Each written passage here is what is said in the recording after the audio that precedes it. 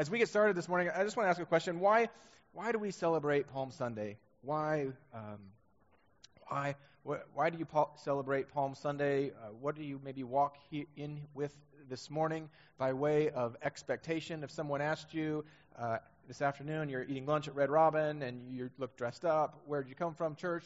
Is today a special day? Yeah, well, what's so special about it? What's your answer to that question? Why do we celebrate Palm Sunday? And I want to go back to the garden, and I want to go back to creation and just maybe simply put this before us. When the Lord had made heavens and earth and water and animals and the plants and everything, and he rested and he looks out at everything and just says, "This is good." Sometimes we think that he said this is good and then he kind of checked out and it's been bad ever since. And so I would just say that he said this is good, and he has never stopped trying to bring about his good for his people.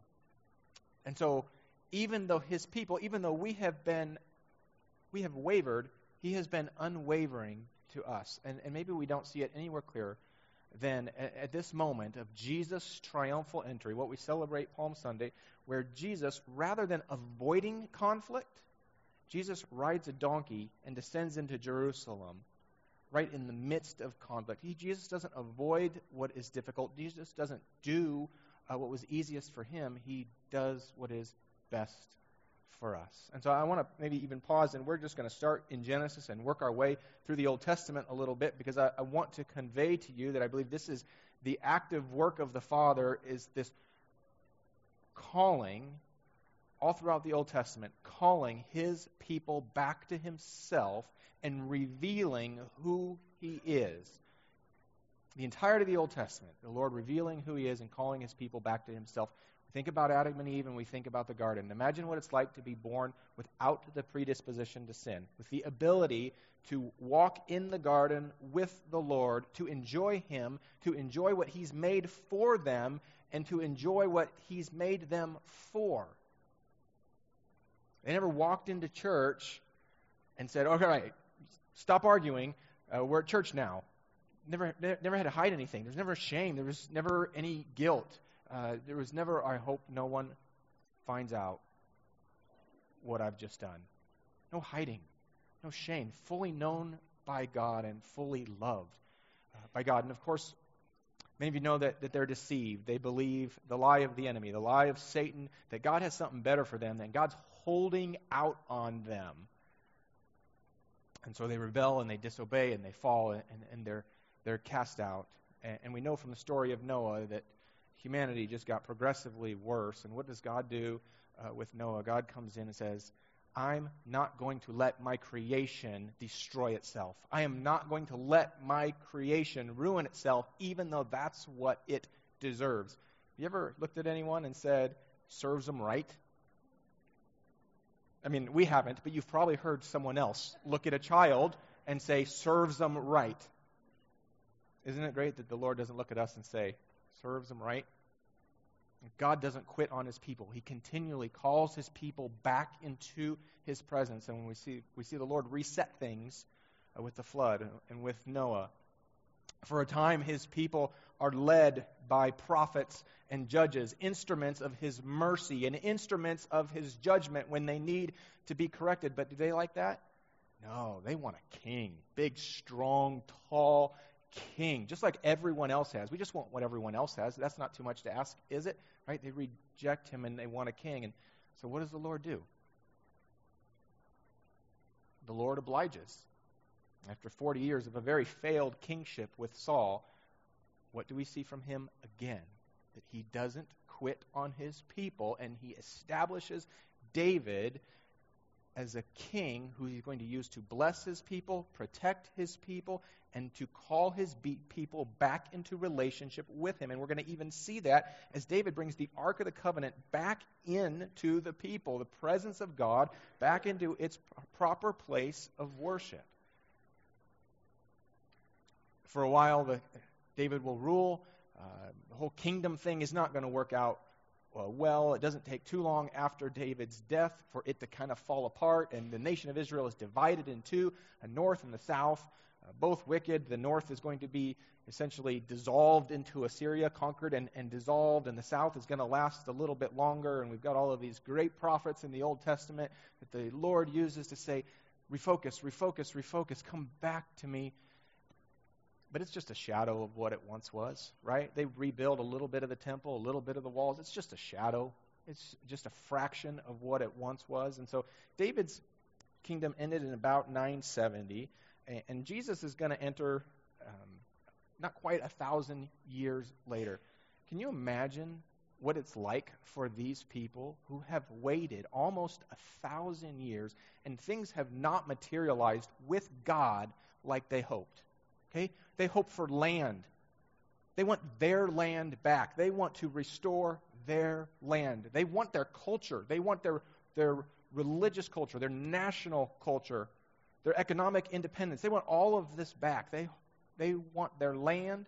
They want their autonomy. They want their independence, and it is not working out like they had hoped. What do we do? What do you do when things don't work out like you had hoped with the Lord? We just had our kids in here. It's kind of easy to pick on them. But if you go to Fred Meyer and you walk into the grocery store, you're going to probably see some kid who wants a Snicker bar and a mom or dad who doesn't want to give that son or daughter the Snicker bar, and they're going to be negotiating. And the child is going to be saying, I'll clean my room. I'll go to bed early. What do you want me to do? I will move heaven and earth if you give me this Snicker bar. It's a trap. The child won't actually do any of those things, but it makes sense in the moment, right? They negotiate. When they don't get what they want, negotiate. You might see a kid laying on the floor in the candy aisle at Fred Meyer. That's not uncommon. Don't assume something terrible has happened. Probably mom or dad said no to that Snicker bar. We negotiate. We try to manipulate God to get what we want. We throw temper tantrums, throw ourselves down on the floor at the grocery store. Sometimes you'll see a kid trailing mom or dad by 20 yards, moving slower than you ever thought a human being could move, and they're moping, right? They're pouting. What do we do when we don't get what we want from God, when we think He ought to do something and He doesn't do it, when we're disappointed with how things have worked out with us and Him and us and life? Are we different? Are we much different than our kids? Not just that. The people have been waiting a long time. People have been waiting a really long time, and things don't get better. Things get worse. About 60 years before Jesus arrives on the scene, Rome under Pompey ends the independent Jewish state. And so they're just losing more and more rights and privileges and autonomy and independence. Things are getting worse, not better. Has anyone ever been there? Things are getting worse, not better. We know what they want from God, right? They want the works. They want their land back. They want their sovereignty back. They want everything back. What do we want from God? On Palm Sunday, what do we want from God? Some of us kind of wish or act as if God is a genie and He's going to grant us our 3 wishes, and He's good. So He has to allow the first one to be unlimited wishes because He's good. How could He say no to that obvious request? We want Him to give us everything that we want for ourselves, want for our kids, want for family members. Some of us kind of want Him to be like a flotation device, like a life jacket, right? It's a little bit irritating to wear, but it doesn't totally get in your way, but it does keep you from drowning, right? It does keep you from drowning. A lot of us want the Lord to be that flotation device. Kind of get out of our way. Don't be too cumbersome. But if I get in over my head, I'll call. You keep me from drowning. These people have waited a long time. And in our passage this morning in Matthew 21, if you have your Bibles open there, we're walking right into Passover, okay? Enter Jesus' birth, almost 1,000 years of waiting. Enter Jesus' birth. God the Father again is pursuing His people. God the Father again is inviting them into His presence, and this time He's doing it through the Son. God the Son, the second person of the Trinity, calling them back into His presence.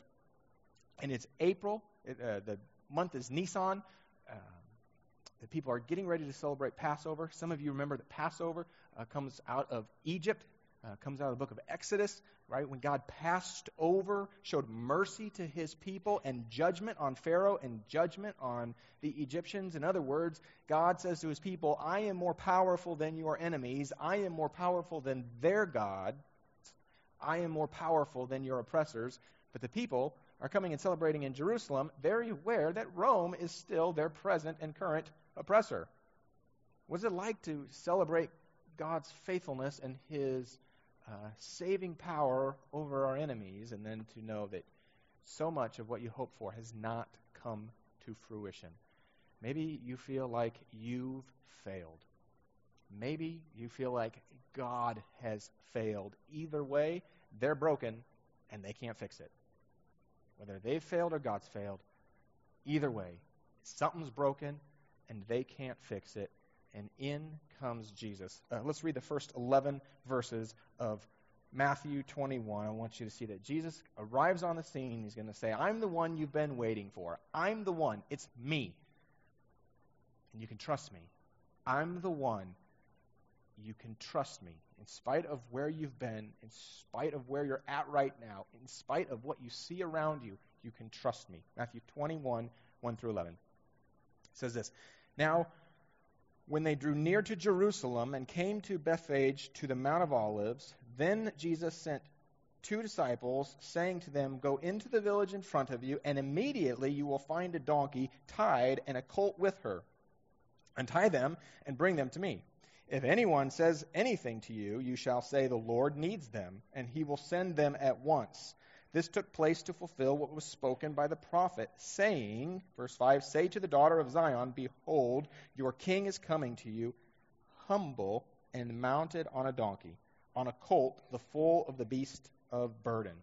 The disciples went and did as Jesus had directed them. They brought the donkey and the colt and put on them their cloaks, and he sat on them. Most of the crowd spread their cloaks on the road. Others cut branches from the trees and spread them on the road. And the crowds that went before him and that followed him were shouting, Hosanna to the Son of David. Blessed is he who comes in the name of the Lord. Hosanna in the highest. And when he entered Jerusalem, the whole city was stirred up, saying, Who is this? And the crowds said, This is the prophet Jesus from Nazareth of Galilee. Jesus approaches. He's coming. He had kind of traveled through Jericho, so he's moving, I think, west to east into Jerusalem. He's coming to come down over the Mount of Olives at the high point on this roughly 17-mile journey. It's like 2,600 feet. Settles in Bethany. He's in Bethany with his friends, Mary, Martha, and Lazarus. You remember, Lazarus is raised from the dead, and so a whole bunch of people want to go see Lazarus because he was raised from the dead, and that's an interesting thing that you don't see every day. The religious leaders also want to go see Lazarus. They don't like Jesus. They think he's a religious cancer infecting their culture, and they want to get rid of Lazarus because on account of Lazarus, clearly he's alive, many are following Jesus. And so there's all of this tension. Jesus rides in on a donkey, takes a match, and throws it onto this big pile of kindling and gasoline, this big powder keg, and it just goes poof. And the people are stirred up. Who is this? What is he doing? What do we see from Jesus as he descends into Jerusalem? A couple things. Matthew 21 is just littered with Old Testament prophecy that Jesus fulfills to the T, and Matthew records a whole bunch of it so that we would understand who this is that is riding into town. Not a prophet, not just a good teacher, not just a miracle worker. Jesus, the Son of God, the one that they've been waiting for. The text quotes Zechariah 9:9 when it says, Rejoice greatly, O daughter of Zion, shout aloud, O Jerusalem, behold, your king is coming, righteous and having salvation. He is humble, and he is mounted on a donkey, on a colt, the foal of a donkey. That's a really specific prophecy, and Jesus comes into Jerusalem riding on a donkey. And Matthew records the connection for us. Matthew also records what is said in Psalms 118, where David is crying out to God, God, save us, and then praising God. God, thank you for your delivering hand. And they're the exact same words that Matthew records the crowds saying to Jesus as he descends into Jerusalem on the back of a donkey. From Psalms 118, this is David. Save us, we pray, O Lord. O Lord, we pray, give us success. Verse 26, blessed is he who comes in the name of the Lord. We bless you from the house of the Lord. This Hosanna idea, this Lord save us idea. Blessed is he who comes in the name of the Lord. Blessed Son of David. From Psalms 118. Why does Matthew record this? Matthew wants us to know who we're looking at here. Matthew wants to make it crystal clear that Jesus is coming, and he is saying, I am the one you have been waiting for. Trust me. I am the one you've been waiting for. Trust me. I think the trust me part is interesting. Jesus gets his followers, and what seems like a fairly simple, unimportant command, he sends them ahead to get a donkey. And he's very specific, right? He tells them where to go. He tells them what they're going to find when they get there. He tells them that when they try to steal this animal, that someone's going to come out and say, what are you doing? You can practice that if you want. Get into a different car on your way out of here. Someone's going to say, what are you doing? And he says, when they do that, here's what you're to say, and they will allow you to go in peace. I don't know what those magic words are that allow you to get into someone's car on the way out of here today, and you'll be able to go in peace. But Jesus gives them those words to embolden them, to let them know that he has power over the future and that everything that's about to happen is under his sovereign control. Nothing is going to happen to him that he doesn't have the power to stop if he should so choose. We see something like this in 1 Samuel chapter 10. And so in 1 Samuel chapter 10, Samuel has just anointed Saul, first king of Israel. Samuel talks to Saul and says, okay, Saul, I'm going to give you some very specific instructions, 3 specific things, that when these things happen, you will know that God is with you. He tells Saul in the first part of 1 Samuel 10, first, you're going to go, and on your way, you're going to come across a couple of men that were looking for your animals. They're going to tell you that they found your animals. That's going to happen. He said the next thing that's going to happen is you're going to go stand by the oak of Tabor, and when you're there, 3 men will come up to you, and they're going to offer you food. Take the food. That's always a good rule, by the way. Take the food. After that, you're going to go into town, and prophets are going to come out, and they're going to begin to prophesy for you. And he says, this is going to be interesting. The Holy Spirit is going to come over you, and you are going to prophesy also. And when these things happen, verse 7 says, know that God is with you. Why does God give Samuel this message for Saul? To embolden Saul for the difficult task at hand. To embolden Saul for the difficult task at hand, not to make Saul strong, to make Saul powerful, but so that Saul will know that he has a strong and powerful God who goes before him. And we see Jesus give his disciples very specific instructions. He's going to do the same thing when they prepare for Passover at the end of the week, to embolden them for the difficult task ahead, to put an exclamation mark on him saying, I'm the one, it's me. Follow me. You can trust me. It's interesting because we know that the people aren't going to get it, right? We know that by the end of the week they're going to want to kill him. And it's just fascinating that they are so preoccupied with what they want from him that they entirely miss what he wants for them. They're so preoccupied with what they want from him that they completely miss what he wants for them. And so there's this thing when we follow the Lord where God rarely gives us more than what we need for a day, more than what we need for a moment, because he's not just providing for needs, he's calling us into relationship with him. And one of the ways that he does that is by a need surfacing and he showing himself as the provider. Remember the manna thing in the Old Testament? People are wandering in the wilderness. God says, go this way. They're like, where? We've been going for years. This is nuts. And food shows up on the ground. How much food? What are the special instructions? Pick enough for today. What happens if they pick for more than a day? It gets all gross and moldy and wormy. Why? Because God's going to be faithful tomorrow. Just pick up what you need today. I know that you see a lot and you want to grab it all and hoard it and store it just in case there's another snowstorm. He says, just take what you need for today. I will be faithful for your tomorrow. Part of trusting the Lord is taking our tomorrows and laying them at his feet. And we can do that when we understand that he has power over our tomorrows and that he has a pattern of pursuing his people, that he is faithful even when we are not. Let's pick back up the rest of Matthew 21. We'll read verses 12 through 17.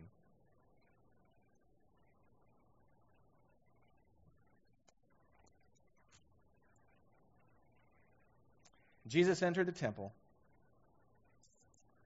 and he drove out all who sold and bought in the temple, and he overturned the tables of the money changers and the seats of those who sold pigeons.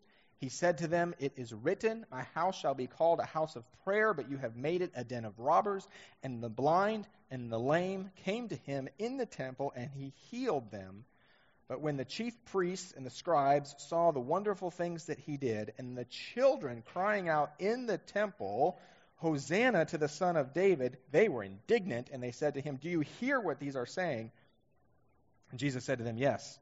Have you never read, out of the mouth of infants and nursing babies you have prepared praise?" And leaving them, he went out of the city to Bethany, and he lodged there. Jesus, again, in verses 12 through 17, is going to say, I'm the one that you're waiting for. Trust me, and I am worthy of your worship. I am worthy of all praise. How do we know that he's continuing to say, I'm the one you're waiting for? Matthew continues to record more fulfilled prophecy. Zechariah 14 talks about the buyers and the sellers being driven out of the temple. Isaiah 56 is a really neat verse that quotes where he says, "My house will be called a house of prayer," which you see and hear from Jesus in our text in Matthew 21. One of the things that I love about the Isaiah 56 passage is the context is the house of God being a place for prayer, a place for worship for all peoples, not just the Jews, for all peoples. And so as Jesus is coming into town, as the city is in an uproar, the religious leaders may think he's going to come in and chum it up in the temple and high-five them and commend them for the great job that they're doing. Instead, Jesus dismisses them and goes straight to the sick and the needy. These are the deplorables of the first century, and those are the people that Jesus goes to. Let me read Isaiah 56. I just want you to see that the tie-in from Isaiah 56 and Matthew 21 speaks to Jesus' identity as the Messiah, but also to his purpose, also to his value, because we don't see Jesus come in and stir things up with Caesar, stir things up with Rome, condemn taxes. He doesn't try to right the economic situation. He doesn't try to right the political culture. He cares about his people's hearts and the authenticity of their worship. Isaiah 56, 6 and 7 starts this idea that this place of worship is for far more than just the Jews. And the foreigners, verse 6 of 56 says, "And the foreigners who join themselves to the Lord to minister to him, to love the name of the Lord, and to be his servants. Everyone who keeps the Sabbath and does not profane it, and holds fast my covenant, these I will bring to my holy mountain, and make them joyful in my house of prayer. Their burnt offerings and their sacrifices will be accepted on my altar, for my house shall be called a house of prayer for all peoples." For all peoples.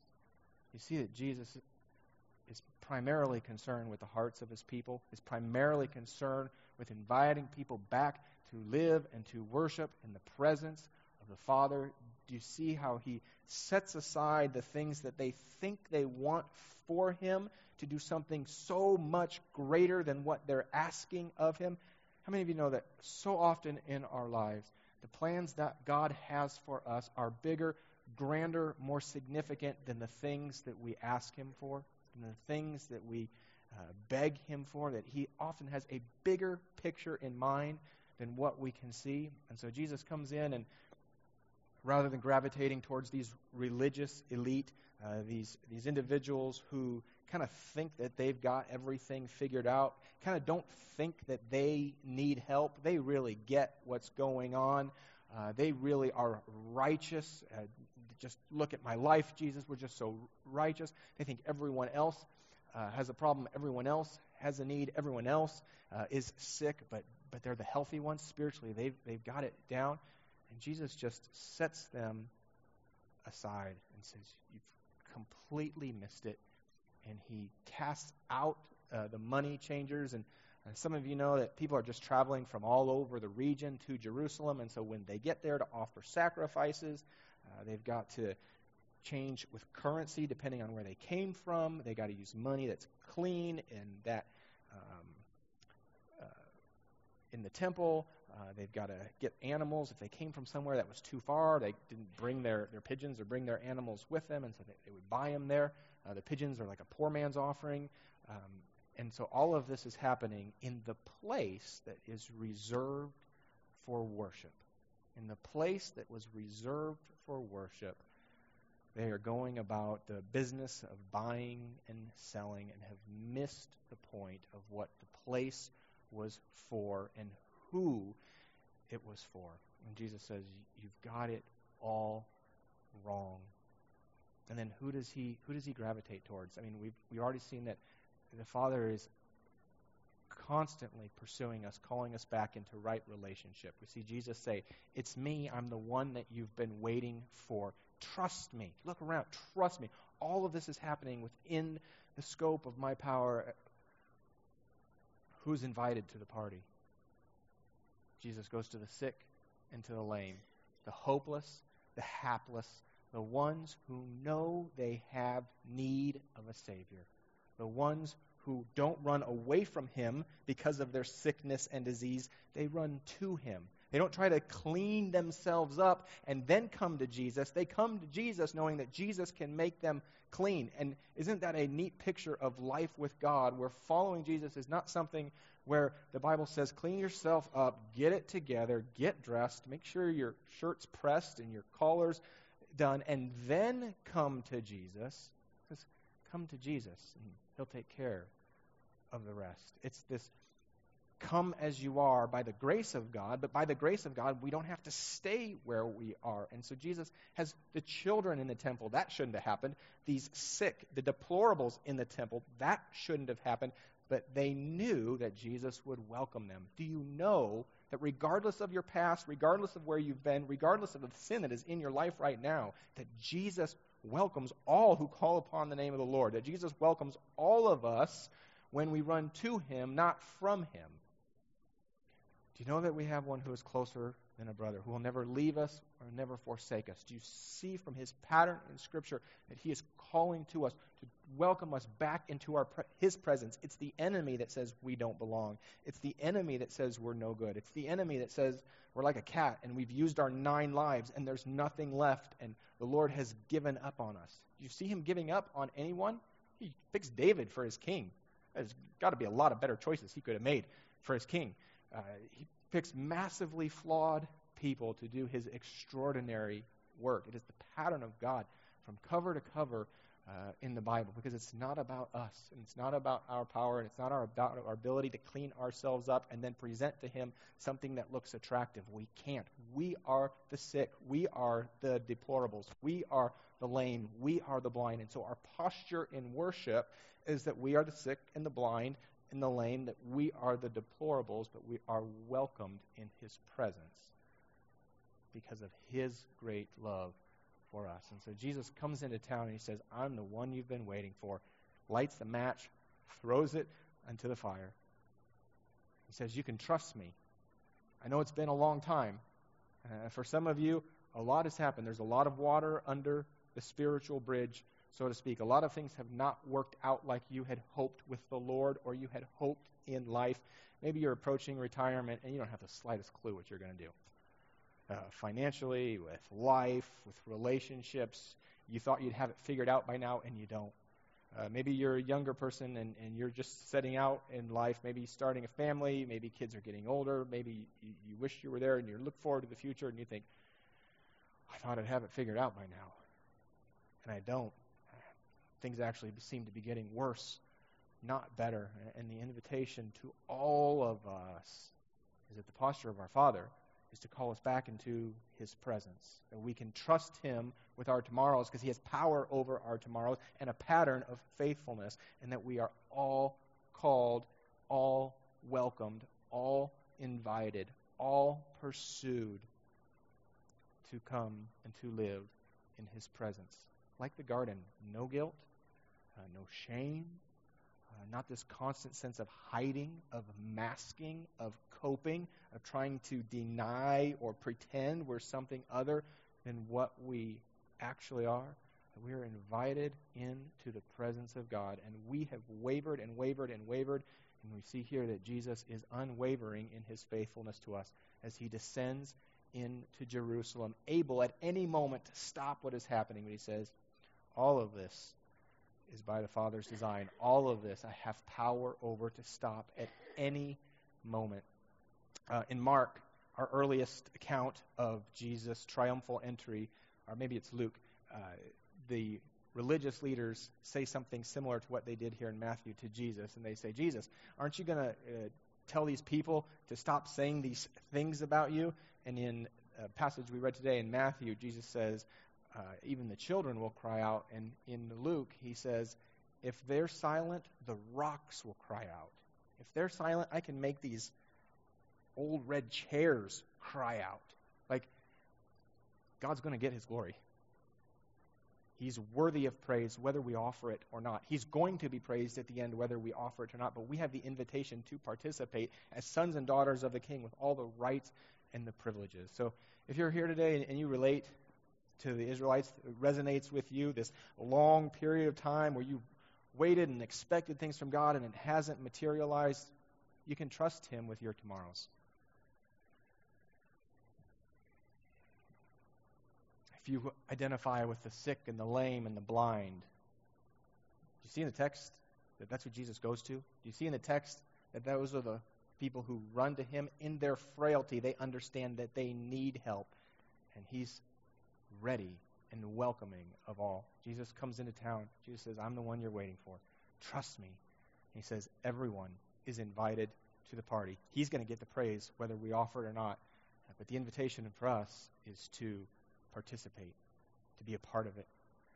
Some of you would say that you've been set free and you have these sweet moments with the Lord. Some of you would say, I have no idea what it means to be set free. I really feel more ensnared than anything, more entrenched, trapped, guilt and shame, free from that. No idea what that could mean. Would you consider that maybe today on Palm Sunday, maybe this week as we lead up to Good Friday, we lead up to Easter, that this might be the week where for the first time in your life you say yes to Jesus and say, all right, Jesus, if you're real, I want to follow you. Isaiah 56 says that if I follow you, that I get to be a part of this thing. Show me what that means. If that's you this morning, we'd love to share with you more from Scripture what that means to follow Jesus, to be set free. It's definitely not what the religious leaders had. It's definitely not what the religious leaders were doing.